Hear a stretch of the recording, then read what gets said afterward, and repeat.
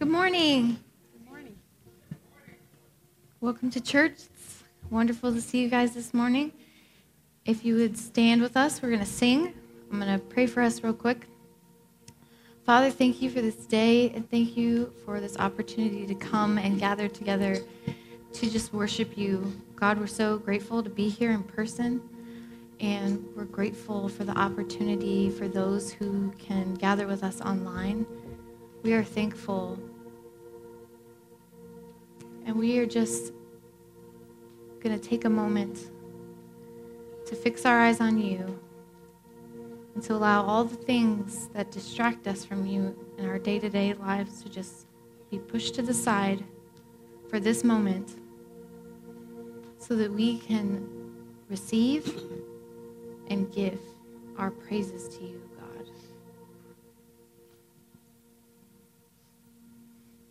Amen. Let's do it.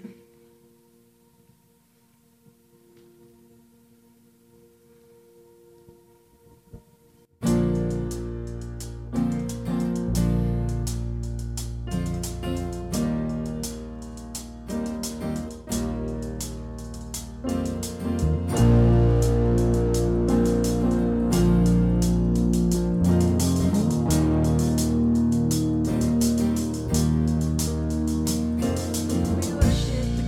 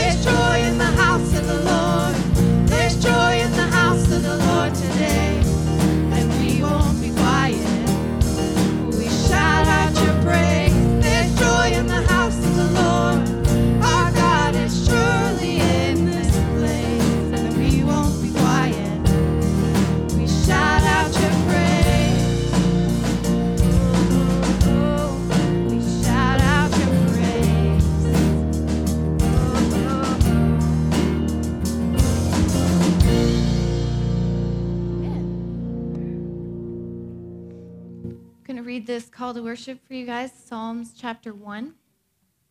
It says, "Blessed is the one who does not walk in step with the wicked, or stand in the way that sinners take, or sit in the company of mockers, but whose delight is in the law of the Lord, and who meditates on his law day and night.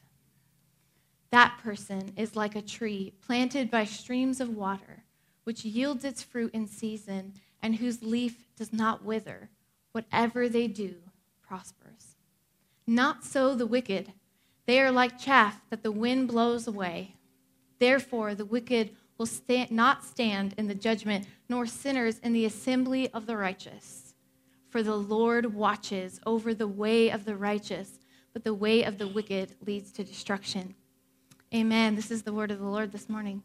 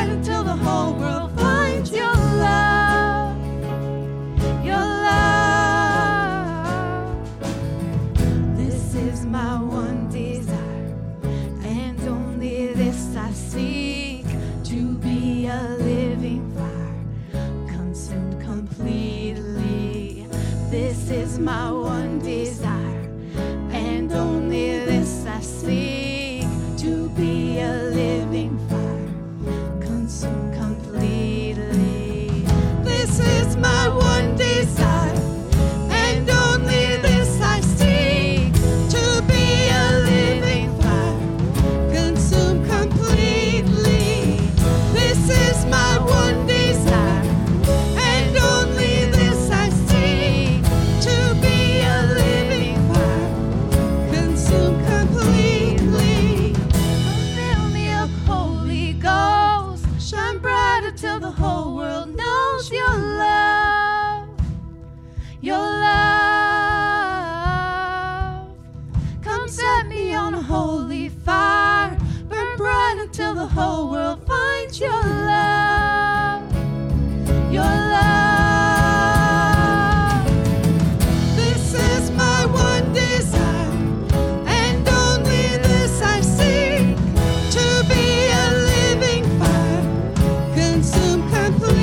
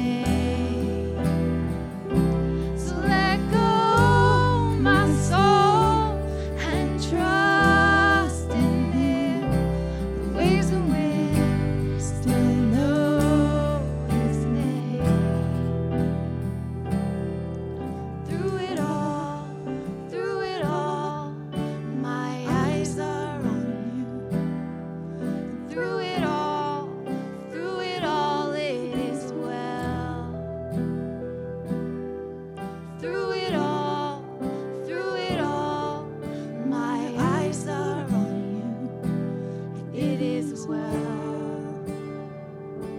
with me.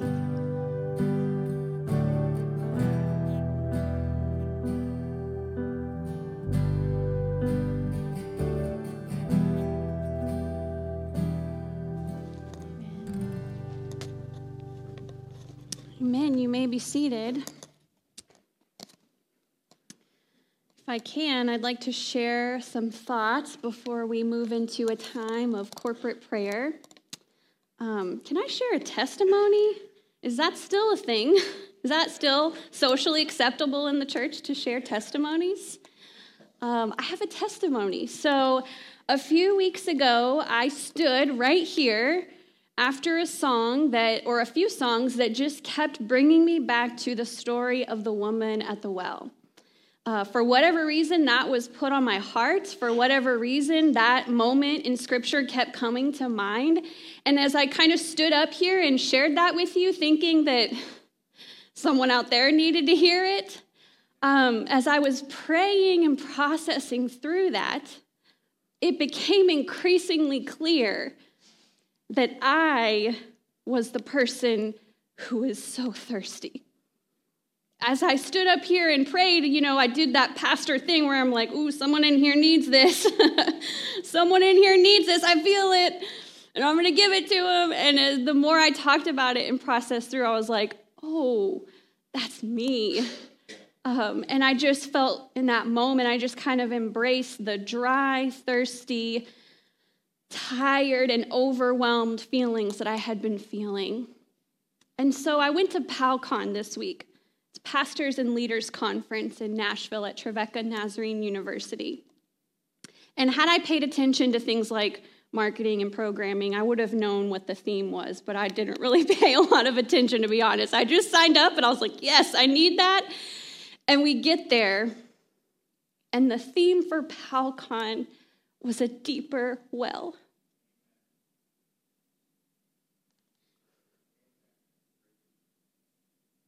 And as the days went on, as the week went on, it became increasingly clear that I am not the only pastor that feels dry and tired and thirsty. And I felt so seen in that moment, and every sermon that was so perfectly and beautifully preached reminded us, a room full of pastors, that what we need in this moment is not a better approach, 5-step approach to ministry. We don't need to sit in a room and be taught on here's what to do to grow your church. Here's what to do to secure your budgets. But what we needed, what pastors across this country and region needed, was to be reminded that we must draw near and from the well that is Jesus. And so that's what we did. And I so badly wish. I feel like a teenager that just got back from church camp. That's how good it is. On a scale from 1 to a teenager on fire after church camp, that's where I'm at. But it's a lot more chill, like refreshed kind of fire. But if I could bottle up what we all experienced in that sanctuary and bring it back to you, I would. And hopefully I can and will. But it was beautiful to worship in a room full of pastors and people who were very well aware and weren't afraid to show their desperate desire and need for God. And as we collectively cried out and lingered in this space and just kept on asking for more, he gave more. It's crazy. Like if you sit in a place long enough and continue to call out and ask for more, he'll give you more. It's crazy. And so as we go into a time of prayer, I just want to encourage you. I want to challenge you. It's okay to declare your need for God. It is okay to not pretend like you have it all together, because multiple pastors who are more qualified and whom I greatly respect said, they told me it's okay. You don't have to have it all together. You don't have to have all of this figured out, because we know the one who does. And so it's okay to draw near to him. It's okay to cry out to him. It's okay to be undone before him. Don't cover that up or hide that. And so this morning, if there are people in here, I'm sure that there are people in here who would say, you know what? We sang "It Is Well with My Soul," but it's not. Maybe there are some in here who can say "It is well" and thanks be to God. But maybe there are some who would say, it's not well with my soul. I can't give you a 5-point sermon on how to make things well with your soul. But friend, I will hold your hand, and together we will come before the Lord. And we will ask him, we will plead with him to fill us up so that we can say, it is well. Would you join me in prayer this morning?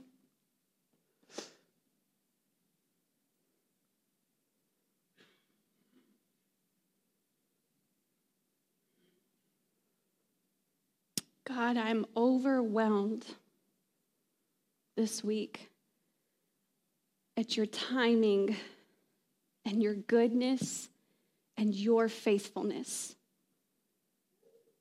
God, I thank you for knowing exactly what we need, the very moment we need it, even before we know we need it. God, I am a living testimony this morning that it is so easy. It is so easy to get caught up in the busyness of life and checking off all the boxes and doing all the things and trying to keep my head above water as the world seemingly falls apart and crumbles all around us. And Lord, there are moments where I cry out and lament that I can't do it. God, I am so well aware of how unqualified and incapable I am of doing this that you've called me to do. And I have a sense, Lord, that I'm not alone this morning. I have a hunch that there are others in the room who may not be pastors, but who feel what I am feeling. God, I thank you for the reminder that it's okay to be aware of this feeling. It is good and helpful as productive, Western-minded American people who feel so capable and confident that we can do everything and we don't have to stop, we don't have to slow down, we can just keep going and going because that's what we do. I am thankful, Lord, that there are moments where we are brought down, we are humbled. We are physically, emotionally, and mentally depleted as we are reminded that we cannot do it all. That we are trying to do so much more than we can actually do. All while forgetting to come back to the one, to draw near to the one, the only one who can fill us, renew us, and sustain us. And so, God, we come before you this morning. Some of us come before you with joyful hearts. Those who have experienced your works and your nearness maybe recently, and they can truly say through the goodness and graciousness of God that it is well with my soul. But God, we also know that there must be people here today or tuning in this morning who would say, if I'm being honest, it's not. And God, through your Holy Spirit, you help us discern what it is that isn't well. But first and foremost, God, you meet us where we are. You meet us in a personal way. God, we just stop and say thank you for being a God of the universe, the Lord of all creation, the God of the cosmos, and yet you so intimately and perfectly know us and see us right where we are. So God, I pray that for those who are hurting, for those who feel broken, God, I pray that you would draw near to them this morning. God, I plead, would you draw near to them and fill them like you have filled me over these past few days? God, would you just fill this room with your presence, with your undeniable, powerful presence. And may we not rush past this moment, but instead may we just want to linger here a little while longer. So come, Lord. Come, Lord Jesus.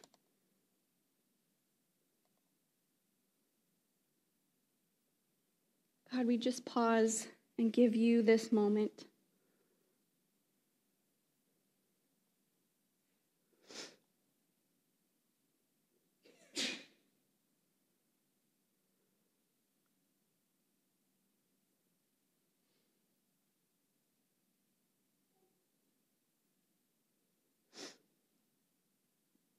God, we thank you again. I thank you, Lord, for your goodness and for your faithfulness. You are faithful. God, I know that you will continue to be with us, that you will continue to guide us. And if we open up ourselves to you and to the life-changing power and renewing power of your Holy Spirit, God, you will faithfully continue to fill us and fulfill us and meet our needs. So, God, we thank you again. We praise you, God. We thank you, Lord Jesus. We love you, Holy Spirit. Continue to be with us as we open up your word. God, may you guide us and direct us and teach us this morning. Would you soften our hearts? Humble us this morning so that we can hopefully hear from you what it is we need to hear. We love you, Lord, and we pray this in the name of Jesus. And everyone said, amen. Amen. Well, if you will turn in your Bibles to Luke chapter 8. We're also going to be reading from the screen this morning. We are in the middle of, not really in the middle, but we are in a series where we are looking at the Gospel of Luke. And we are just simply opening ourselves up to the Gospel of Luke and its unique traits.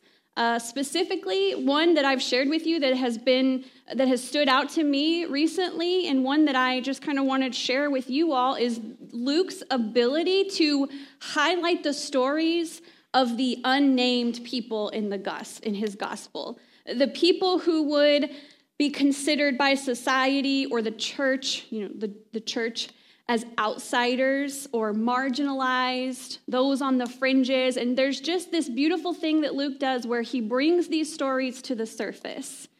And we see the stories of people who brokenly come before Jesus, and these are all of those who are desperate for Jesus. And so what we're left with is this challenge of how the Pharisees and the religious leaders responded to this, and how those who just wanted Jesus responded to these invitations. That's kind of where we're at in Luke. So I'm just going to invite you to stand this morning, if you're able, for the reading of God's holy, living word. And we're going to read from Luke chapter 8, verses 40 through 56. Now, when Jesus returned, a crowd welcomed him, for they were all expecting him.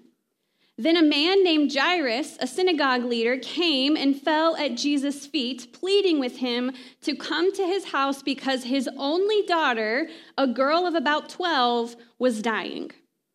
As Jesus was on his way, the crowds almost crushed him. And a woman was there who had been subject to bleeding for 12 years, but no one could heal her. She came up behind him and touched the edge of his cloak, and immediately her bleeding stopped. "Who touched me?" Jesus asked. When they all denied it, Peter said, "Master, the people are crowding and pressing against you." But Jesus said, "Someone touched me. I know that power has gone out from me." Then the woman, seeing that she could not go unnoticed, came trembling and fell at his feet. In the presence of all the people, she told why she had touched him and how she had been instantly healed. Then Jesus said to her, "Daughter, your faith has healed you. Go in peace." While Jesus was still speaking, someone came from the house of Jairus, the synagogue leader. "Your daughter is dead," he said. "Don't bother the teacher anymore." Hearing this, Jesus said to Jairus, "Don't be afraid. Just believe, and she will be healed." When he arrived at the house of Jairus, he did not let anyone go in with him except Peter, John, and James, and the child's father and mother. Meanwhile, all the people were wailing and mourning for her. "Stop wailing," Jesus said. "She is not dead, but asleep." They laughed at him, knowing that she was dead. But he took her by the hand, and he said, "My child, get up." Her spirit returned, and at once she stood up. Then Jesus told them to give her something to eat. Her parents were astonished, but he ordered them not to tell anyone what had happened. Friends, this is the word of the Lord this morning for the people of God. Thanks be to God. You may be seated.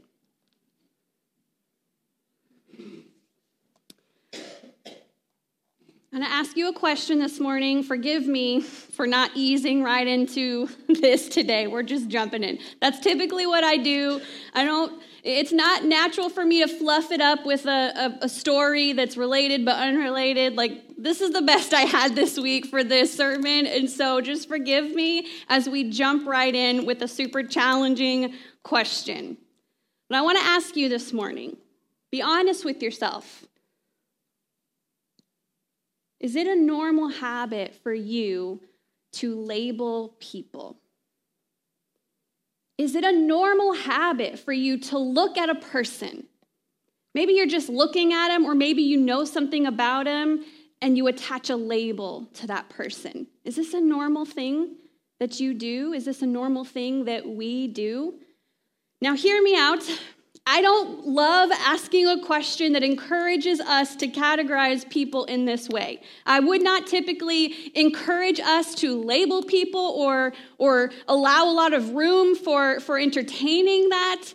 But I also think that whether or not I ask the question, I think this is something that we often do, right? I think that if we're being really honest, like it's just you and Jesus in this moment. I'm not asking you to write this down or raise your hand. You don't even have to nod. You don't even have to look at me. You can look down. Be honest. Is this something we do? Christians, is this something we do? Do we attach labels to people? Do we put people in certain categories? Do we put them in certain boxes, whether it's based on what they look like or how they dress or their lifestyle, or if we know something about them? Do we do this? And again this morning, or something I want to acknowledge this morning is, I don't want to assume that there's not anyone, that there's not someone here who's on the receiving end of this. Like, we just should acknowledge that there may be some in our midst who feel like they have been labeled. There may be some here who feel like they have been the victim of a Christian labeling them or judging them or putting them in a certain category, putting them in a certain box based on one thing or another.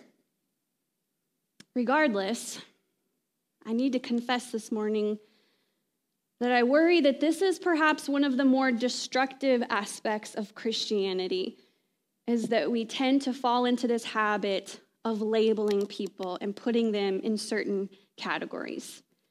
And I have an example that is really good but really painful all at the same time. It's good in the fact that it supports what I'm saying, but it's not so good. Well, you'll see what I mean. So one time at church camp, when I was an early teenager, the speaker was on the subject of things like modesty and purity. And we addressed all the things, right? I don't have to go into detail. Like, you've all been there, or you know what I'm talking about. Like, we went there, right? We had the super awkward conversation. And one of the things we talked about, or the speaker talked about, was purity and modesty. And something that I need you to understand this morning is that I admire this speaker greatly. Like, this is someone who personally has ministered to me, and there are some things that the Lord did in my life because of this particular speaker. So what I'm saying is not meant to speak ill of the speaker, not speaking ill of the speaker. But the speaker used this example that I think they had good intentions. They were just trying to find a way to connect with teenagers, what they were trying to say. And so the speaker came up with this analogy. And then the analogy was essentially that there are girls, young teenage girls, who might dress a certain way, right? Who might dress a certain way that is not good, that is not modest, that is not pleasing, it's not holy, right? And the speaker compared girls who might dress a certain provocative way. He said, these girls are often compared to, think about like an old Ford truck. It's not desirable, like a clunky Ford truck. It's not something that you're drawn to. It's not really desirable. Like, people who are in the business for a car, I guess, they don't gravitate towards an old, junky, beater Ford truck, right? I laughed too at the time, but now I cringe and die inside a little bit, just to be honest.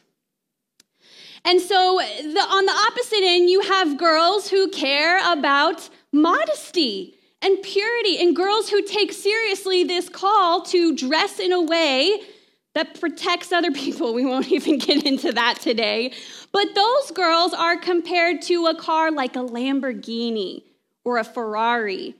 That's desirable. And so a guy who is in the market for, again, a car, I guess, is drawn to a car like a Lamborghini or a Ferrari. It's new, it's clean, it's not dirty, it's not used. It probably just sits in the garage, it's not used, it's desirable, right? This is a true story, by the way. This isn't one of those things where I make up something to try to make a point. This is a true story. And I need to ask you this morning, do you see a problem with this analogy? Do you see an issue with it? If the answer is no, I need to challenge you to open up your heart this morning and allow the Lord to wrestle with you for a moment. Because at the time, I didn't see this as problematic because, to be honest, I knew how to dress modestly. It had been pounded in me my whole life, and so this was an issue. And so the problem with this analogy is that there were no doubt girls in this room, young girls in this room, who were just compared to an old, dirty, used Ford truck that no one wants. They were just made to feel shamed and unwanted and unworthy and undesirable. And for everyone else in the room who we weren't that person, we were just given permission to label girls.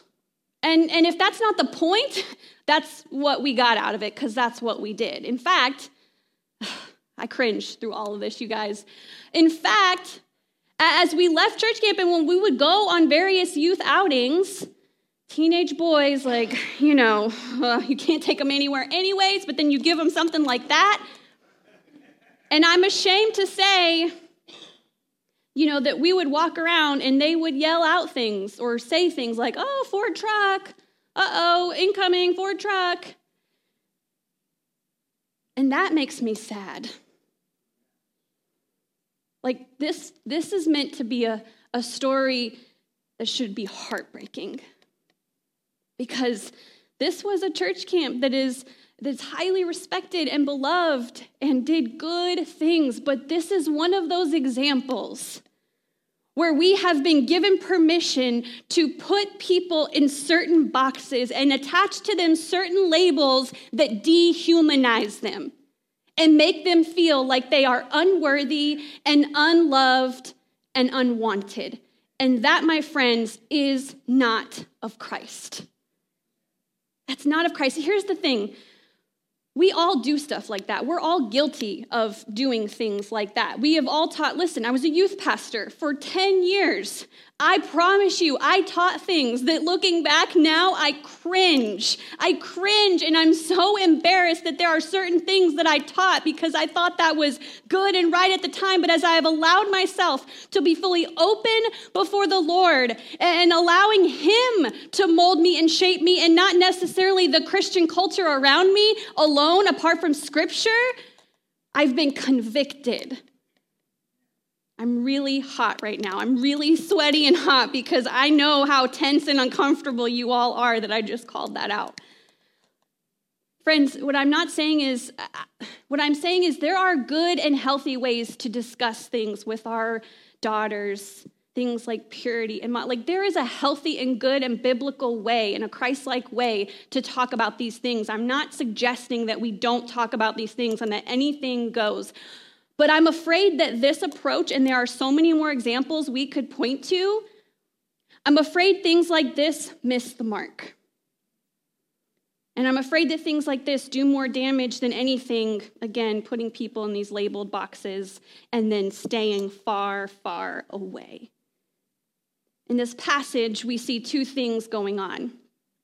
We have this prominent Jewish leader, Jairus, who was a beloved and respected member of the Jewish community. People would see Jairus and they would think good things. They would attach to him good labels like respected and lover of God and follower of God and teacher and leader. And that's fine. That's totally fine. I'm not arguing or disputing any of those labels, but that's the reality. He was a respected, beloved leader in his community. And we certainly have compassion on him as he has just come to Jesus, as we all would do if our 12-year-old daughter was sick and nearly dying, near death. We would absolutely go find where Jesus is and we would come to him and we would plead, come and touch my daughter, she's dying. And so, of course, we have compassion. This is a heartbreaking story, but it's so interesting that Luke pairs this story with Jairus and the daughter. He pairs this story with that of an awkward, bleeding woman. Right? Have you ever read this story and just wondered, like, these two going and intersecting, going together is just so fascinating and interesting. And so Luke brings to our minds this woman who is also desperate for a healing touch from Jesus. But there's a problem. She's unclean. She has been marked by society and the Jewish law as unclean. She should not be in public. She should be at home. She should not be trying to get near Jesus. She shouldn't be trying to get near to anybody. Because of Jewish purity laws, she is unclean, and a bleeding woman would not, by any circumstances, be allowed to be in public around a group of people. And here, we need to pause for a second and just acknowledge the purity laws that are present here. We understand that this is far removed for us. We don't understand these things. We don't live under these purity laws. We live under the blood of the new covenant. But we need to understand for a moment, flip back to Leviticus 15, not now, maybe later, and refamiliarize yourself with the Jewish cleanliness purity laws, because that's where this woman falls in. This particular law can be found in Leviticus chapter 15, verses 19 through 33. I'm not going to go into great detail this morning because we don't need to necessarily acknowledge that in the pulpit. But you can go and quickly read and you'll figure out why this woman was not allowed to be in public. It's pretty obvious, right? Some of these laws, I got to be honest, some of them make sense. I understand, I respect that in ancient Jewish culture, there was not access to what we know as good healthcare or modern medicine. That's a luxury that we have today that they did not have. And so it makes sense to me that there were certain laws that kept you separated from people at certain moments where you might make someone else sick or share something with them that could take their life, right? We understand that. There are other Jewish laws that I don't understand, frankly, and that's okay. I just acknowledge that and accept that and move on. But what you need to understand is that because of the Jewish purity laws, this woman should not have been where she was, period. The end. She should not have been in this group of people. And so for 12 years, and we love how Luke so beautifully highlights that, right? That for as long as this child has been alive that's dying, this woman has been sick and bleeding. And for 12 years, this unnamed woman has been an outsider in her community. By the way, fun fact, not just because she was ritually unclean, but because she was a woman. And women in that society were not respected. They were often on the margins. And so she's kind of got two things going against her. She was a woman and she was an unclean woman. So for 12 years, she was pushed to the fringes. For 12 years, she was labeled impure and unclean. For 12 years, we have to assume that she was alone. Because A, she was either married and her husband would have divorced her because she's unclean for 12 years, or B, she was never married because she's unclean. No one could be around her. So she likely lived alone. I guess there's maybe the third option of the husband just removes himself for as long as she's sick. I don't know. But the fact remains she was alone for 12 years. For 12 years, you need to understand she would have lived in poverty because a single woman would be living in poverty, most single women. And for 12 years, she was trying to find someone who could cure her. And I don't think they did that for free. So she was living in poverty for 12 years. For 12 years, she would remain untouched and could not touch another human being because touching them would render them unclean. For 12 years, we have to imagine that in a sense, she was separated from God, at least in her eyes. I don't believe that God would separate himself from her because that's not the God I know. But in her eyes, she was separated from God. She was separated from her worship community. She certainly couldn't go worship God in the synagogue. She could not be in the synagogue with other people. And so I have to imagine that in her mind, she felt separated from God because you had to go to the synagogue to worship and experience the presence of God. For 12 years, culture essentially communicated to this woman, you aren't welcome. You aren't clean. You will defile everyone around you. So just stay away. And as much as she would have had to isolate herself from society, society would have even more isolated themselves from her.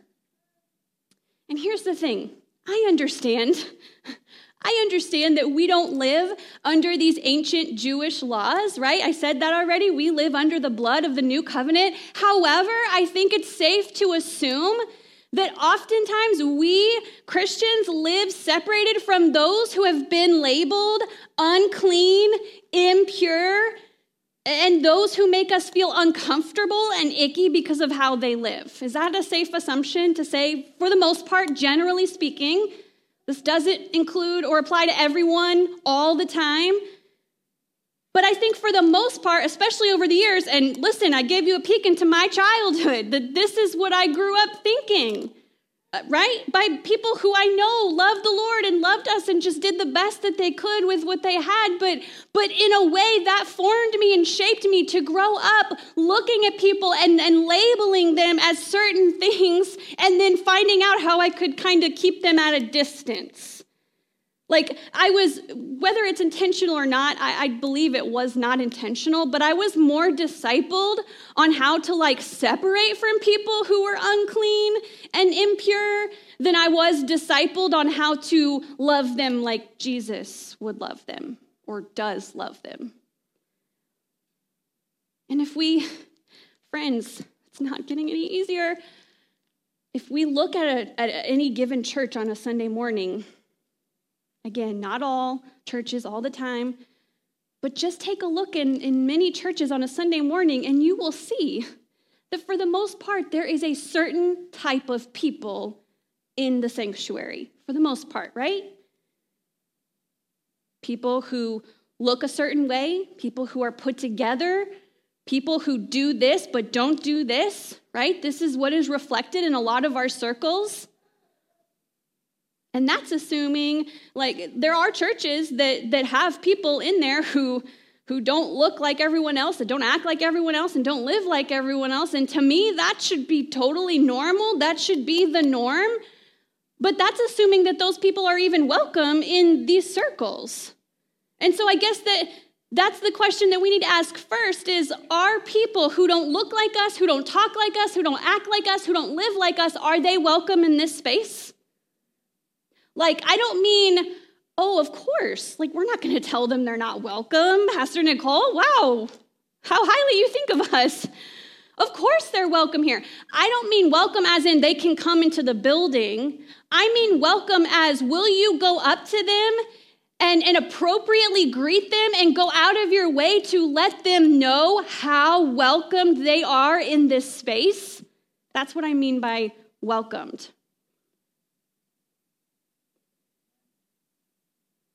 I hope and pray, and I certainly don't think that people would be unwelcome in this circle.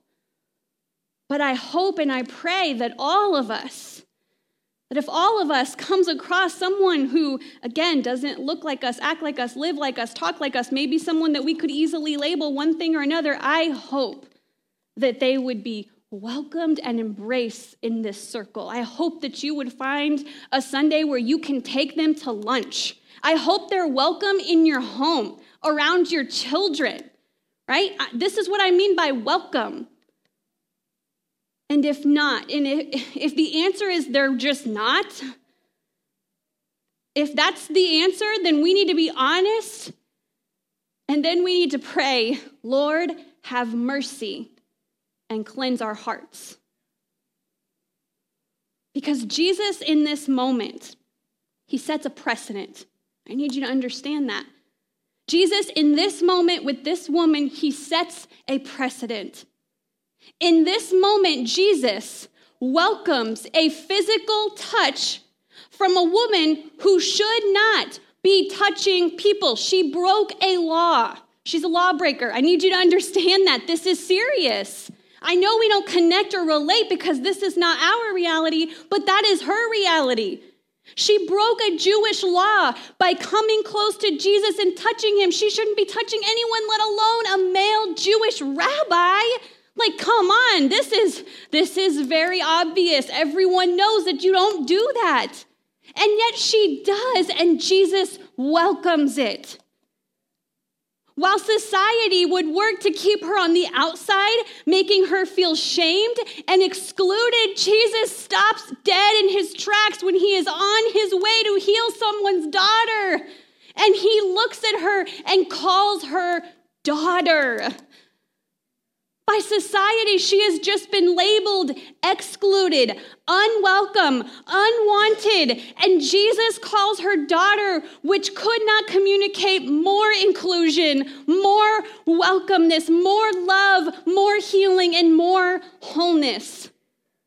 And this is significant because as I think about this story, and as I think about, and pastors do typically highlight this aspect of the story, that Jesus was in a rush, right? And he stopped, he made time to notice this woman. But really, if you think about it, he had a pressing issue. And I guess he's Jesus. Like, of course he can bring this daughter back to life. But how traumatic is it for the parents to have to deal with the reality that she's dead, that she's no longer living? Like, that adds a whole extra level of trauma to the story, and Jesus knows that. So why, instead of just letting the power come from him, why didn't he just keep on moving?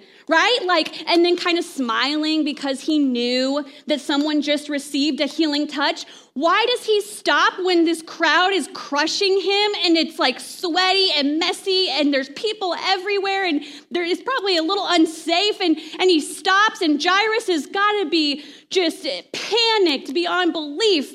Why does Jesus stop instead of just knowing that she was healed? I am convinced that it's because he wanted this woman to know without a shadow of a doubt that she's seen, that she is loved, that she is welcome, that she is wanted, knowing that she was going to feel embarrassed and like, oh my goodness, I'm going to have to go out in front of everyone and tell them what I've done. Jesus knew all of this, and I think that's how important it was for him that this woman feels seen for the first time in 12 years. In a society where women, especially bleeding women, were told, you're unworthy, you're unclean, you're unwanted, you're unwelcome, you're broken, you're marginalized, Jesus says, you are welcome. You are worthy. Daughter, you are loved. You are seen. I love how scholar David Neal puts it. He says, brace yourselves, grace and rogue piety trump ritual practice and tradition in this story. He says the instruments of separation from God are deconstructed in this narrative. He says ritual impurity and sin no longer exclude a sinful woman from the presence of the Son of God. And I'm going to stop right there because he goes on, but I'm going to stop right there and address what you might be thinking. And that is, well, this woman wasn't necessarily sinful. She was just ill, right? Like she just suffered from a disease. There's nothing saying that she was sinful. But Luke chapter 7 tells a story of a sinful woman who is also welcomed into the presence of Jesus when she should not have been there. She had no physical infirmities, no diseases, no sicknesses that we were aware of, no illness. She was just a sinful woman who would have been just as marginalized. She would have been called all the same things and more because of her sinful lifestyle, and yet Jesus calls her welcome. He calls her worthy. He calls her loved, and he would, without a doubt, call her daughter as well. So we need to know that. I'm going to say it again. Ritual impurity and sin no longer exclude a sinful woman from the presence of the Son of God. Disease, death, and demonic possession, Luke chapter 8, which long separated their victims from God, now have the power suddenly overturned and broken. The dead are raised, the sick are healed, and the demon-possessed regain their right minds. Jesus' touch overcomes conventional notions of uncleanliness by reversing the flow of impurity, instead making clean those who touch him. Are you with me? There's just been a reversal that's happened in this passage. Years and years of doing things a certain way has just been undone. Jesus has set a precedent. And church, we are to follow that example, right? You might say, well, that was Jesus, and I'm not Jesus. I recall places in Scripture that say something along the lines of, whoever claims to live in him must live as Jesus did. So what Jesus does, we do. How Jesus lived, we live. How Jesus responds to those who have been labeled certain things, we are also to respond in those exact same ways. That's what Christians do. We are followers and disciples of Christ, seeking to look and act and live like Christ. And we do so confident. We do so unafraid that their unholiness or that their impurity is gonna like we're gonna catch it, right? We interact and draw near and love those who we've labeled unclean. We are not afraid that we're gonna be infected. We're not afraid that we're gonna catch whatever it is that they have, whatever sin it is. We're not afraid that we're gonna somehow catch that, but instead we are gonna remain confident that Jesus' healing power and Jesus' healing touch is enough to cleanse and purify. Therefore, we can confidently draw near to and love those who society says is unclean, impure, not welcome. So, we're nearing the end here. Jesus stops. He wants to make sure that this woman is seen and heard and loved and healed. He's making a very important point. And because he does so, Jairus' daughter dies. Right? Like, you might as well stop him. There's no need to bring him over here now. Because, by the way, you also can't come into contact with dead corpses. That's also unclean and impure. So don't bother. She's already dead. And Jesus, we already read that. He says, don't be afraid, but believe. Isn't it remarkable that a healthy 12-year-old girl is closing in on the darkness of death, as scholar Reuben Welch says, while this woman is returning to hope and life in Jesus? And for a brief moment, as this daughter has just breathed her last breath, this 12-year-old daughter, for a brief moment, we are reminded that not every storm is stilled, not every demon is exorcised, not every sick person is healed. But these incidents show that the light is breaking in and darkness has been overcome. That's scholar David Neal again. So Jesus says, don't be afraid, but believe. And because of that, because of Jesus' willingness to again defy the purity laws, because you were not supposed to be in the room of a dead body, because of Jesus breaking through those barriers, this little girl is raised back to life. Thanks be to God that Jesus didn't consider anyone off limits.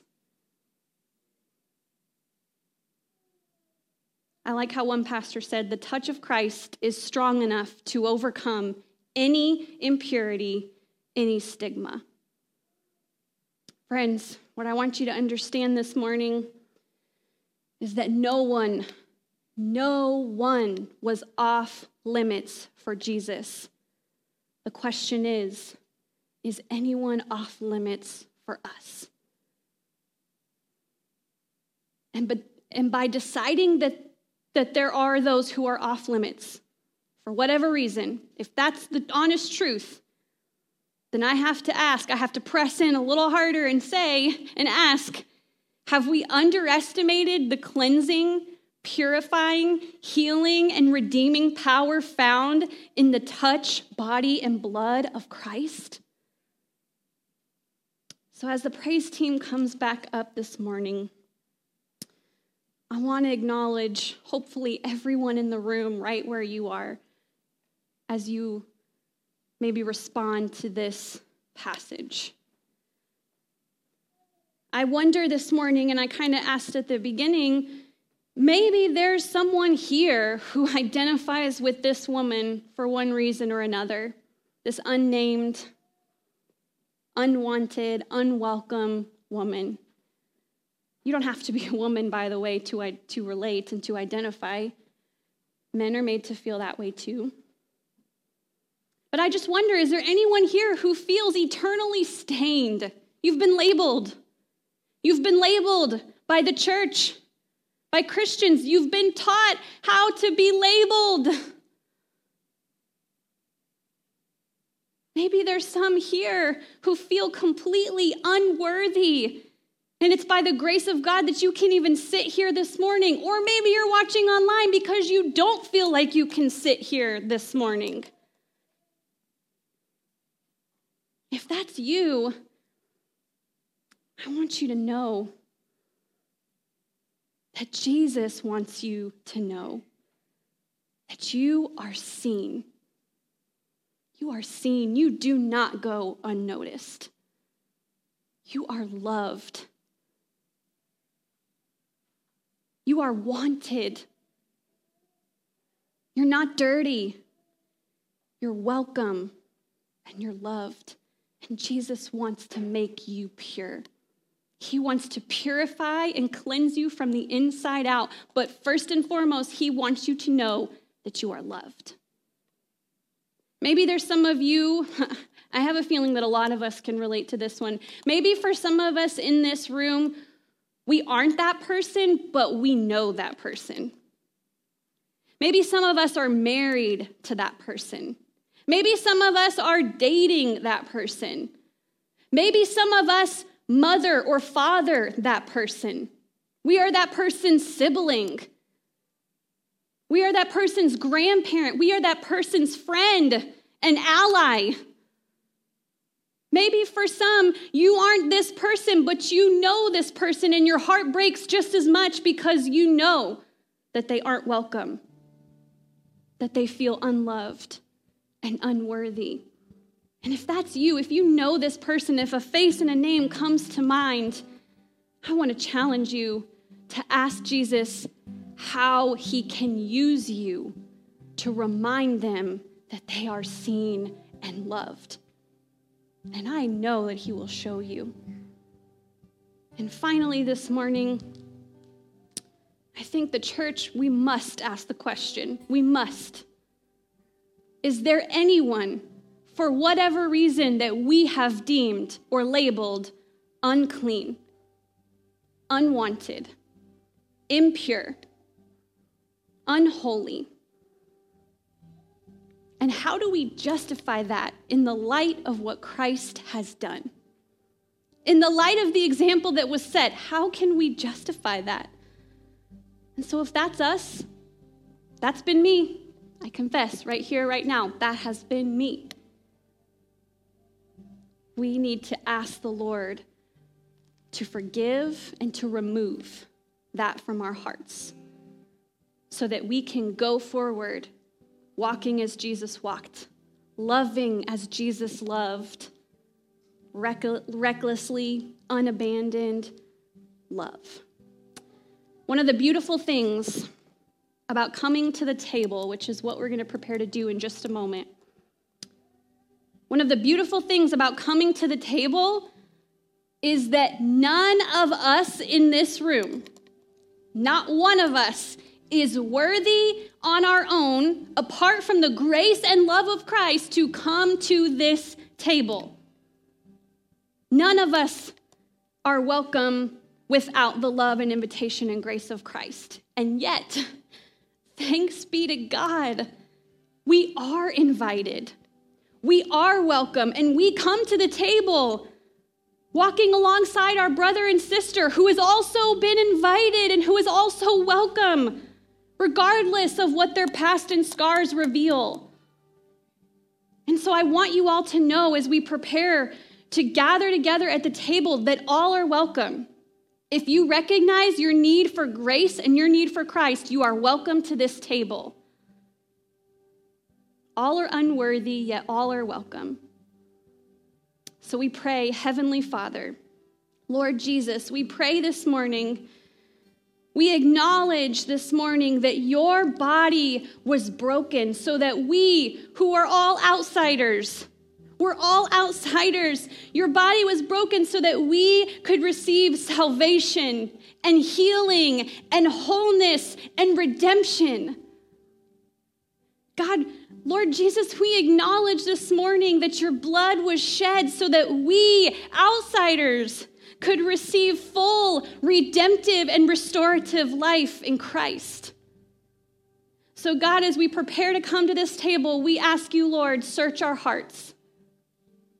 Right here in this moment, Lord, search our hearts. Show us the error in our ways. Cleanse us, O God.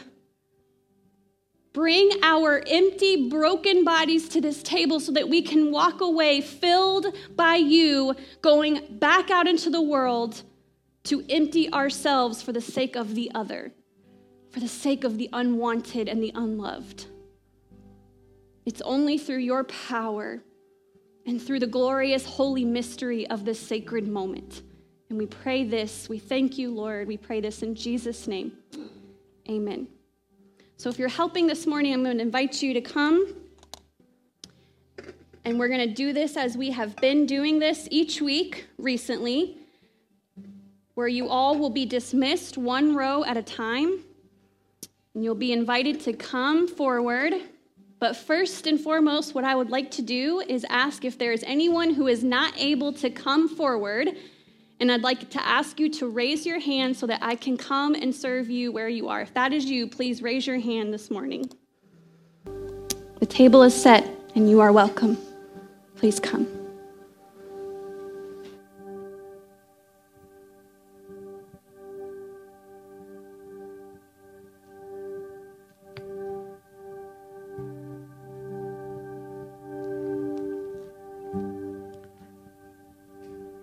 As you are served, let's sing this together for us to remember our own uncleanness, our own sinfulness. It really helps to start from there, and that allows God's love to flow through us to others.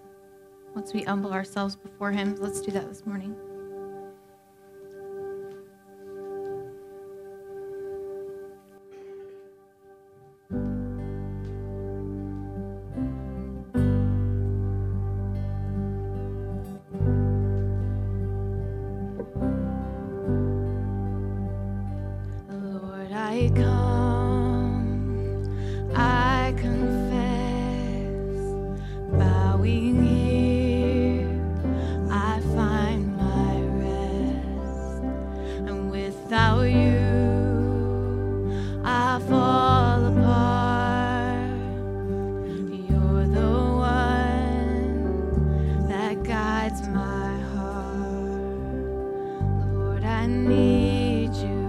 Oh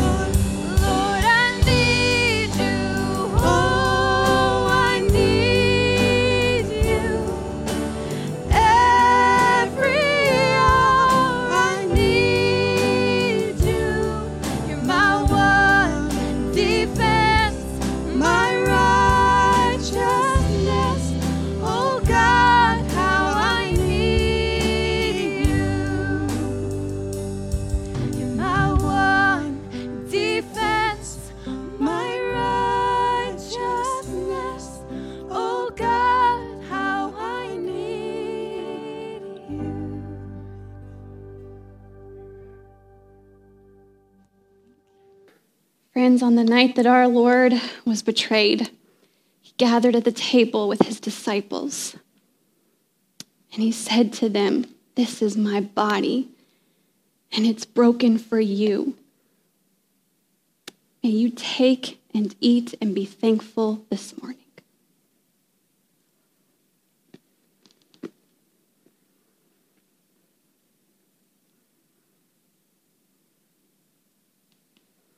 And in the same way, after supper, he took the cup and he said, "This is my blood. This is the blood of the new covenant that is poured out for you for the forgiveness of sins. Friends, may you take and drink and be thankful this morning."